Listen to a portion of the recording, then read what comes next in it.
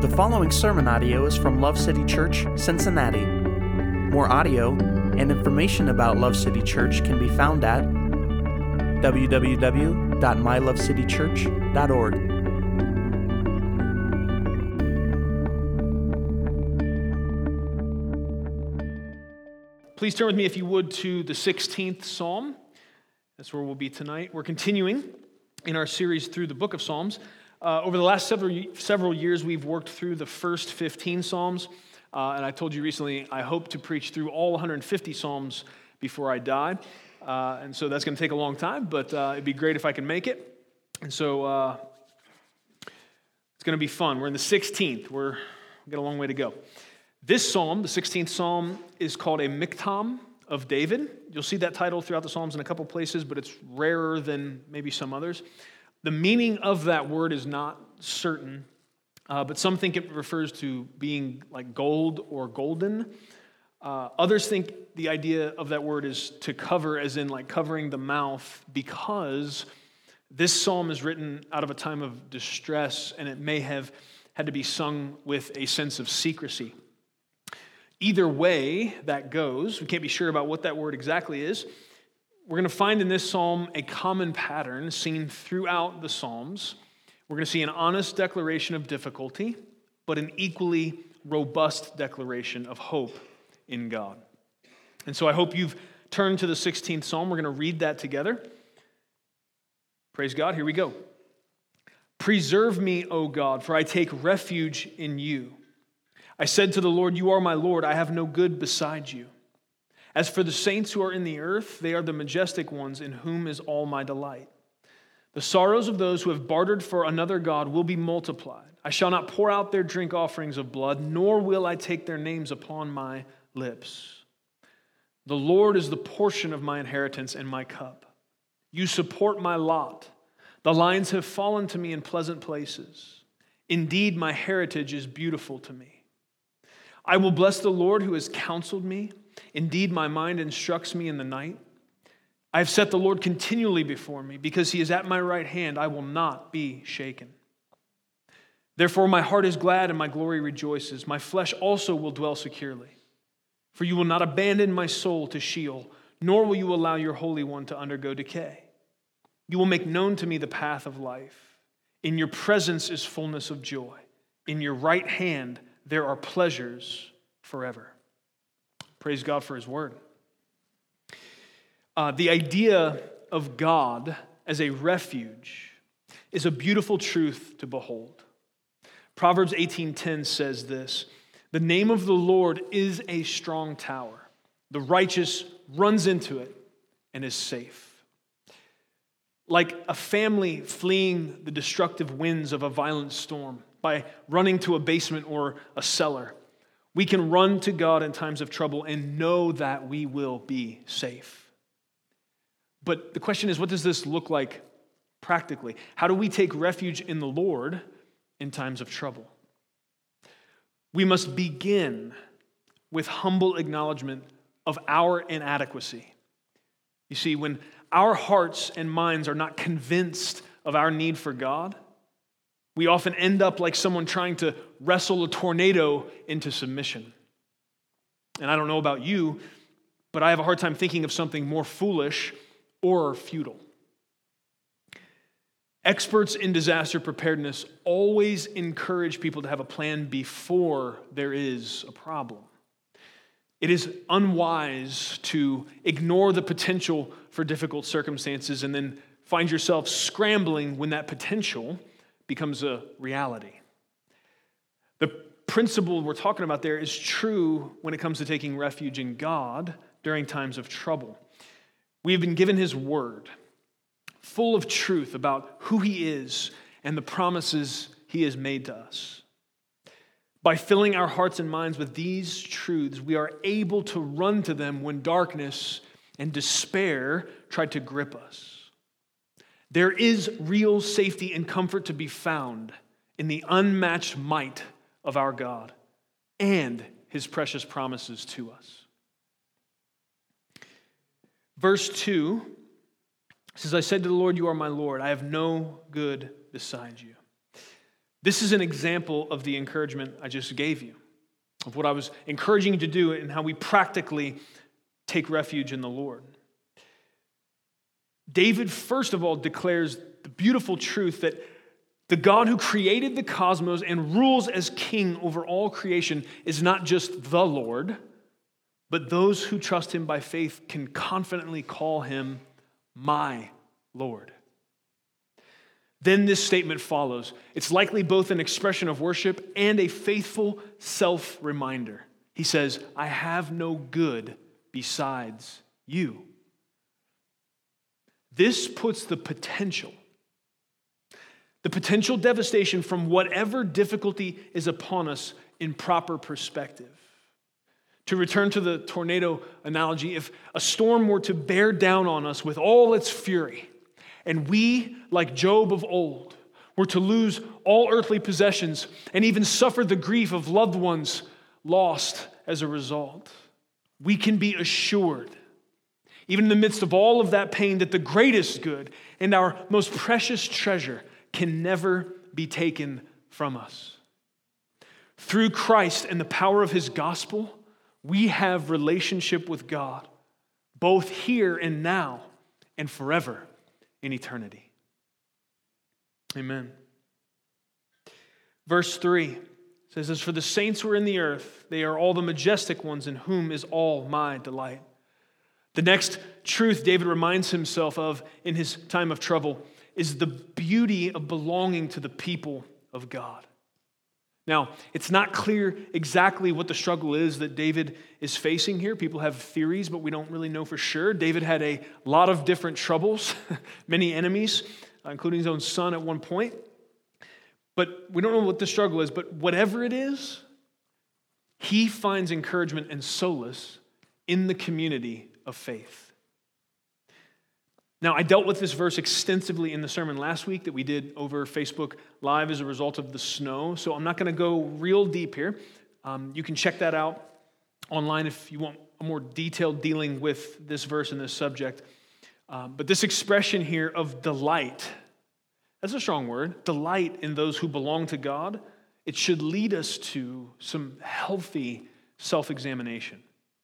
It is good for us to ask ourselves if we have real love and affection for fellow followers of Jesus. We should push ourselves beyond a surface level answer and look for evidence in our thoughts and actions.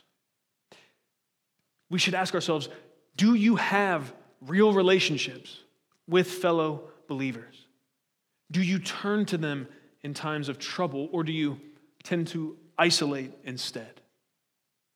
Are you someone people know they can turn to when they are going through times of difficulty?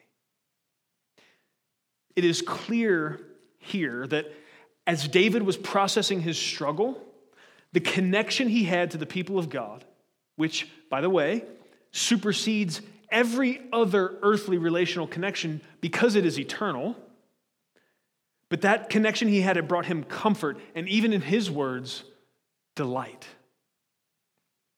In the midst of the storm, he's delighting in his connection to the people of God. Now, I want to say this. Maybe some of you have had bad experiences with Christians or people who called themselves Christians. Perhaps this makes it hard for you to imagine having this kind of interdependence and affection for the community of faith. If that is true for you, then let me please, on behalf of those who truly want to reflect the love of Jesus, let me say, I'm sorry. But let me also say that you may not have been interacting with actual followers of Jesus. And if you were, it is really no surprise that they failed in loving you perfectly. Part of the beauty of relationships forged by the power of the gospel is that the same power sustains those relationships. Any relationship that goes beyond surface level pleasantries is going to inevitably have the need for repentance and forgiveness. This is another way true community displays the reality of the gospel. Now, I don't have a direct verse for this, but there are a ton of verses that would support what I'm about to say in principle. All right, so this is deep. I want you to get ready to take a note here. All right? Sometimes people act like doofuses. And sometimes they act like dingalings. Did you write that down? That's your take-home verse principle for the day, okay? Now, if you're humble enough to admit it, I want you to go ahead and say it out loud because it's good for you, and it'll be good for the person next to you. Say, sometimes I act like a doofus. Go ahead if that's true. Say it. Praise God. Now, that was if you were humble. Now, if you're self-aware enough, I want you to go ahead and say, I act like a dingaling sometimes. Go ahead and say that. That's good for us to say. It's good for us to know. It's good for us to humbly declare. Why? Why does that matter? Because, friends, I can't speak for you for sure, but I need God's grace every day as a result of the fact that I'm not done being sanctified. If we have this truth close to our hearts, then we will be quicker to extend that grace to others. It's only when we start to get on a high horse and prance around that we have a hard time extending forgiveness to others when they fall short of perfection in the way they deal with us. Is that true or not? It's true. Praise God. That leads us to verse 4. The sorrows of those who have bartered for another god will be multiplied. I shall not pour out their drink offerings of blood, nor will I take their names upon my lips. It is unfortunately easy for us to see references to idolatry in the scriptures and think that it doesn't apply to us. After all, we don't carve little images and worship them for the most part. We don't think the sun and moon are gods that we should sacrifice to. We've moved beyond that, right? However, we need to realize that the first commandment is not, I am the Lord your God, and you shall have no other gods before me, just because ancient people worshiped false gods in this way. There's a reason. It's very telling that the first thing God said when he gave those commandments is that you shall have no other God before me. The fact that that's the first benevolent boundary he laid for us should say something about, should give us a hint about our tendencies and what we need to be reminded about. We need to know that Jesus echoed this when he told us the greatest commandment is to love God with all of our heart, soul, mind, and strength, and to love our neighbor as ourselves. Most of us may not overtly worship nature or totems in the modern West, but we are fools if we think our disordered affections and priorities do not equate to idolatry. It's the same thing. What we worship can be discovered by what consumes our thoughts most often. What we give our time, talent, and treasure to are solid indicators of what our affections are truly set upon. John Calvin famously said that our hearts are idol factories. We must humbly acknowledge that each one of us is not just capable of functionally worshiping people and things besides God, but we are prone to it. It is good for us to know we are not just capable of worshiping things other than God. We are prone to that. And the fact that the first commandment God gave was have no other gods before me is helpful in us. Why do you think he did that? Did he just, write 10 commandments, toss them in the air, whichever one landed first, that's the one he gave? No, there's a very important reason and purpose, because every single one of us has this sinful inclination. And it doesn't just have to do with worshiping celestial bodies or nature or totems. The objects of worship maybe have changed as we've modernized, but our tendency for it has not. Much, if not most of the time, these things that grab our attention and affection, these are good things that are not necessarily sinful, but they become so when we will sacrifice more for them than for the glory of God and the furthering of his kingdom. Things like family, children, marriage, jobs, leisure, and entertainment are all things that are gifts from God to be enjoyed. The problem is we all struggle with a tendency to worship the gifts and not the giver.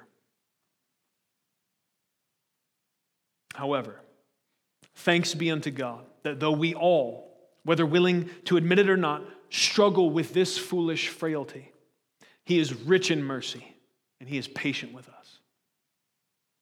Amen. May we all ask God to reveal our idols, to grind them into little bits, and if necessary, make us drink them as He did the Israelites at the base of Mount Sinai, so we can taste just how bitter they really are. Amen. That leads us to verses 5 and 6. It says, the Lord is the portion of my inheritance and my cup. You support my lot. The lines have fallen to me in pleasant places. Indeed, my heritage is beautiful to me. If you remember David's story, he's the youngest of many sons of Jesse. And the way inheritance worked then, David did not likely have much of inheritance to look forward to from his natural father. However, we see that at least in this moment, he's thankful and content for his inheritance in God. If we look carefully, we will notice that it is not the throne or many blessings or victories in battle that God had given David, which he considers an inheritance. What does he say? He says, the Lord is my portion. The Lord is my portion. We know from other places in the Scripture that David did not always maintain this righteous outlook. And the truth is, we don't either. We are programmed by being marketed to 24/7 to be discontent with our lot in life. It is so easy to get trapped in the prison of comparison. Our eyes darting to and fro, fixating on things we wish we had. Oftentimes, sinfully deciding we deserve them far more than those who have them. The only cure for the wretched ailment of discontentment is to rejoice in the Lord as our inheritance. You may not have gotten the house, the spouse, the kids, or the car that you thought you deserved, but friend, through Christ, you got God, which you definitely did not deserve. Amen. May we be content. Verses 7 and 8 says, I will bless the Lord who has counseled me. Indeed, my mind instructs me in the night. I have set the Lord continually before me. Because He is at my right hand, I will not be shaken. Oh, that we would seek and celebrate the wisdom of the Lord. How many of you have ever had one of those late night sessions where your mind will not shut its daggone yapper? You guys know what I'm talking about? Mind racing, sleep not coming to the eyes, right? Most of us at one time or another have experienced that. And here's the deal. We sometimes feel like we have no control over our thoughts. We just have to go along for the ride, strap in, buckle up for the crazy train, right?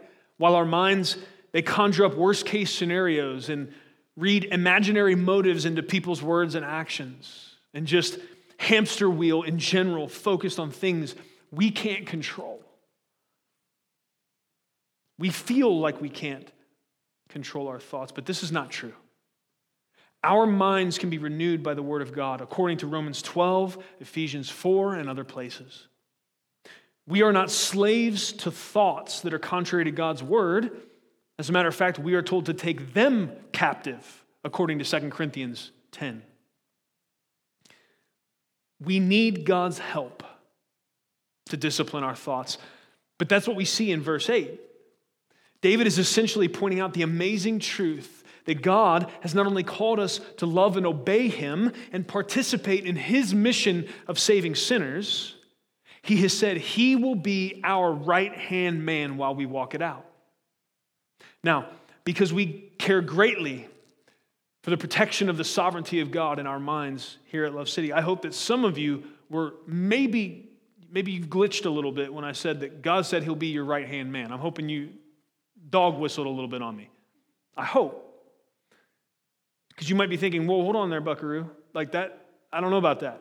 God is king. We are not. What are we talking about God being your right-hand man? Doesn't that put him in a subservient place? Do you feel like it seems a little crazy to think that God would be okay being considered a right-hand man to mere humans? Let me just say, me too. That language makes me nervous, but check this out. Let me read you John 16:7. But I tell you the truth. This is Jesus speaking to his men. I tell you the truth. It is to your advantage that I go away. For if I do not go away, the helper will not come to you. But if I go, I will send him to you. God is completely comfortable with the idea of being referred to as our helper. How can you be the king of everything and yet okay with being called the helper of your creation? This is the complexity and the amazing nature of our God. I guess when insecurity goes away when you're the king of everything, I guess, right? You're not worried about too much when you're the let there be light and there was light guy, right? So I don't think he's worried. He's not worried about his sovereignty being demeaned. David says here, with confidence and with thankfulness, that though his mind instructs him in the night, that he set the Lord continually before him, and because he's at my right hand, I will not be shaken. That is absolutely that's what he's talking about there. Somebody being at your right hand to help, an advocate, somebody that's on your side, on your team. That's God with you. Are you amazed by that? Man, are you thankful that God is willing to be at your right hand to help you? Who are you? Who am I? That God would speak that way. His care for us would be that tender, that he'd be that involved. It's amazing. Friends, we don't need some new wisdom or some yet undiscovered tactic to experience the freedom of a disciplined mind. Can I say that again? Because I don't think you probably think of things in those terms all the time. We don't need some new wisdom or yet undiscovered tactic to experience the freedom of a disciplined mind. We just need to believe what God has already plainly said. Guys, many of us can quote two verses that lay this out in the most basic terms. Many of us can quote these, okay? So if you can quote this, I want you to go ahead and say it with me. We'll do it all together. All right, this is Proverbs 3, 5, and 6. Most of you have seen this on a fridge, on a mirror, on a bumper sticker, crocheted on something, all right? Proverbs 3, 5, and 6. If you know it, let's go. Trust in the Lord with all your heart and lean not on your own understanding. In all your ways acknowledge him, and he will direct your paths. NASB says he will make your paths straight. Either way, that's what he's talking about. He's going to direct you. I saw a bunch of you quote that, okay? Here's what I would say. If you can't quote that, I would encourage you to learn it. If you can quote that, I would encourage you to live it. Because if you would live it, if you would believe it, I don't mean I can quote it. I mean, the fact that I can quote it, the fact that I know it has transferred from my mind to my heart and affects the way I conduct myself. That my thoughts have to submit to this truth that is greater than just whatever ramblings might be happening in my own brain. That's what taking thoughts captive looks like. You don't have to ride the crazy train at night. You don't have to have a counseling session with your mind every night where it runs the show. All right, that brings us to verses 9 through 11. Therefore my heart is glad and my glory rejoices. My flesh also will dwell securely. For you will not abandon my soul to Sheol, nor will you allow your Holy One to undergo decay. You will make known to me the path of life. In your presence is fullness of joy. In your right hand there are pleasures forever. Here we see an example of David being used by God as a prophet through his psalm writing. Okay? Peter, when preaching on the day of Pentecost in Acts 2, he saw these verses as pointing forward to Jesus. I'm going to read you a significant portion of Scripture from Acts. This is Peter's sermon, right? So they come out, tongues of fire happen, the Holy Spirit sits upon the disciples, they come out, they're speaking in other tongues, men from Bithynia and Cappadocia and everywhere else, all these people are hearing the gospel preached in their own tongue, but some guys are scoffing and saying, these guys are drunk, okay? That's the answer. So Peter gets up to respond. He says, listen, it's the third hour of the day, nobody's drunk here. Here's what you're seeing. Let me explain to you what you're witnessing. This starts in verse 22. Men of Israel, listen to these words. Jesus the Nazarene, a man attested to you by God with miracles and wonders and signs which God performed through him in your midst, just as you yourselves know. He's not playing. Can you hear that? Just as you know, in your midst, he's saying, this is not a secret. This happened and you saw it. This man, delivered over by the predetermined plan and foreknowledge of God, you nailed to a cross by the hands of godless men and put him to death. But God raised him up again, putting an end to the agony of death, since it was impossible for him to be held in its power. For David says of him, I saw the Lord always in my presence, for he is at my right hand, so that I will not be shaken.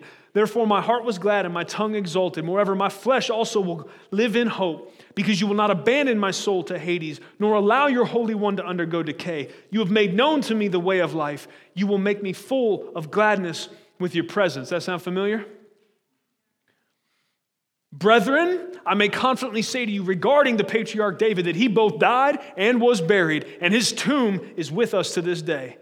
And so, because he was a prophet and knew that God had sworn to him with an oath to seat one of his descendants on his throne, he looked ahead and spoke of the resurrection of the Christ, that he was neither abandoned to Hades, nor did his flesh suffer decay. This Jesus God raised up again, to which we are all witnesses. Therefore, having been exalted to the right hand of God, and having received from the Father the promise of the Holy Spirit, he has poured forth this which you both see and hear. For it was not David who ascended into heaven, but he himself says, the Lord said to my Lord, sit at my right hand until I make your enemies a footstool for your feet. Therefore, let all the house of Israel know for certain that God has made him both Lord and Christ, this Jesus whom you crucified. When Peter stood up in the midst of thousands to defend Christ, to defend what was happening that day, that the helper had arrived, he went to Psalm 16. He saw that day, he saw all that had happened in Christ living and dying and rising, fulfilling the words of David written hundreds of years before. It's amazing. It's not bad for a fisherman who had, for 3 years couldn't keep his foot out of his mouth for 5 minutes, right? Brother's tearing it up. What does that show us? Well, it shows us what happens when the Holy Spirit gets on somebody. I mean, one of my favorite verses is just a few more chapters here where there's a bunch of high and mighty religious people around, and they're observing Peter and John as they're defending the faith and defending Christ and his claim to be Messiah. And it says they were worried about messing with him because these were untrained men, but it was clear they had been with Jesus. May that be said of me. I want it to be clear I've been with Jesus. In this time of trouble and peril and evil that David finds himself in, he is declaring the joy of God's presence. His confidence is in God to show him the path of life, which is a path that leads to his presence. And in his presence is the fullness of joy. That's the thought trail as you go through these last few verses. Here's the thing, though. This path of life that he's talking about, it had a bridge that was blown to pieces by sin. And there was no way for us to get across the gap. It was too wide. And so every single one of us was doomed to death on this side of that chasm. Only someone who was perfect. These verses call him the Holy One. Only he had the tools and the knowledge to build that bridge again. And that perfect Holy One is Jesus. Our Savior King came and walked the path of death so he could make a way that we could walk the path of life. We couldn't build the bridge ourselves. Jesus had to do it for us. And the toll to cross that bridge, what do you think, friends? What should the price be for eternal, unceasing joy and pleasures forever in God's presence? What should the toll be? No price would be too high, would it? And yet it couldn't be lower. Jesus simply asks us to trust that the bridge he built will hold. He simply asks that we acknowledge we couldn't get to God ourselves and that we need his bridge to find the path of life. And once we walk across it, friends, we are invited to invite others, to share with them that they need not die out in the wilderness searching for a path they will never find elsewhere. There is one narrow path that leads to eternal life, eternal joy, and the presence of our perfect God. And that narrow path is only found by following Jesus, who walked it first. Praise be unto God. Amen. May we be a people who can be honest in struggle while also hoping in God. May we be a people who are content and rejoice in our eternal inheritance. And may we answer the call to walk the path of life and invite others to do the same. Amen. Let's pray. Father, we come before you in the name of Jesus. We thank you for this Miktam of David, this Psalm 16. Thank you, God, for all that we see here. What we see revealed about you, that you are a strong refuge, a tower we can run to and be safe. But also, God, what we see about us, our tendency to run the other way, our tendency to try to find safety and solace in other things, God. Many of us, Lord, we have tasted the bitterness of giving our time, talent, and treasure, our affection to idols, to lesser false gods. Lord, we ask that you would forgive our treachery, every single one of us, and every time that we've done that. When we repent for that foolishness, we ask, God, that you would give us eyes to see, give us wisdom and discernment, that we would avoid those distractions. We know that the harvest is plentiful, but the workers are few. There is not time. There is not time for this kind of foolishness. God, you've shown us too much. You have lighted the way with your glory. Help us not to fumble in darkness. It's not needed. Thank you, Lord, that you have set us free. You've given us the ability to have disciplined minds. Lord, please help us to put our thoughts in check by the power of your Spirit. God, we cannot do it ourselves. But I thank you that the reality is we don't have to be ruled by thoughts that are contrary to your word. Thank you that we are not enslaved to those. Thank you, you've made it possible by the power of your Spirit that we can take them captive, that we can make thoughts that are contrary to your word submit to the truth that you have revealed. Thank you, God, that there is freedom and hope in that. Hallelujah. God, I thank you. I thank you that you many times and in many ways throughout your scriptures, you pointed forward, that all of the scriptures Jesus said are about him. Thank you, God, that we can see this so plainly and clearly as David prophesied, pointing forward to the Holy One coming. Thank you, Lord. Thank you for making it clear to us today that we could not build the bridge that would lead us to the path of life. We didn't have the tools or the know-how, but I thank you that the Holy One came. He paid the price. He did what was necessary. God, may we trust him. And God, I ask that you would light a fire in us. God, may our hearts be broken for the fact that so many wander in the wilderness, searching for life, searching for joy, searching for all of the things that are found in your right hand alone. God, may our hearts be broken for the lost. May we stop wasting so much time in feeble attempts to create our own little kingdoms. God, may we lay those things down and join you in the effort of building your kingdom, the only one that will last. Thank you that you've seen fit to invite us into that work, to allow us to be a part of what you are doing eternally. We do not deserve to be partners with you in that. We do not deserve to have you at our right hand helping us to defeat temptation and sin, and to love others as a reflection of the love you've shown us.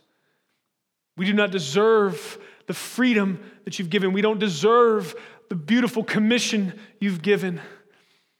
But God, we are thankful for all of it. We are overcome with gratitude for all of it. Help us to live out of that gratitude. You are wonderful and holy and beautiful and majestic and mighty. And we thank you for all that you've done and all that you're doing. Our hope is in you, O God. It's in Jesus' name we pray. Amen. Thank you for listening to audio from Love City Church, located in Cincinnati, Ohio. Feel free to make copies of this message to give to others, but please do not charge for those copies or alter the content in any way without permission. To give or find out more about Love City Church, visit www.mylovecitychurch.org.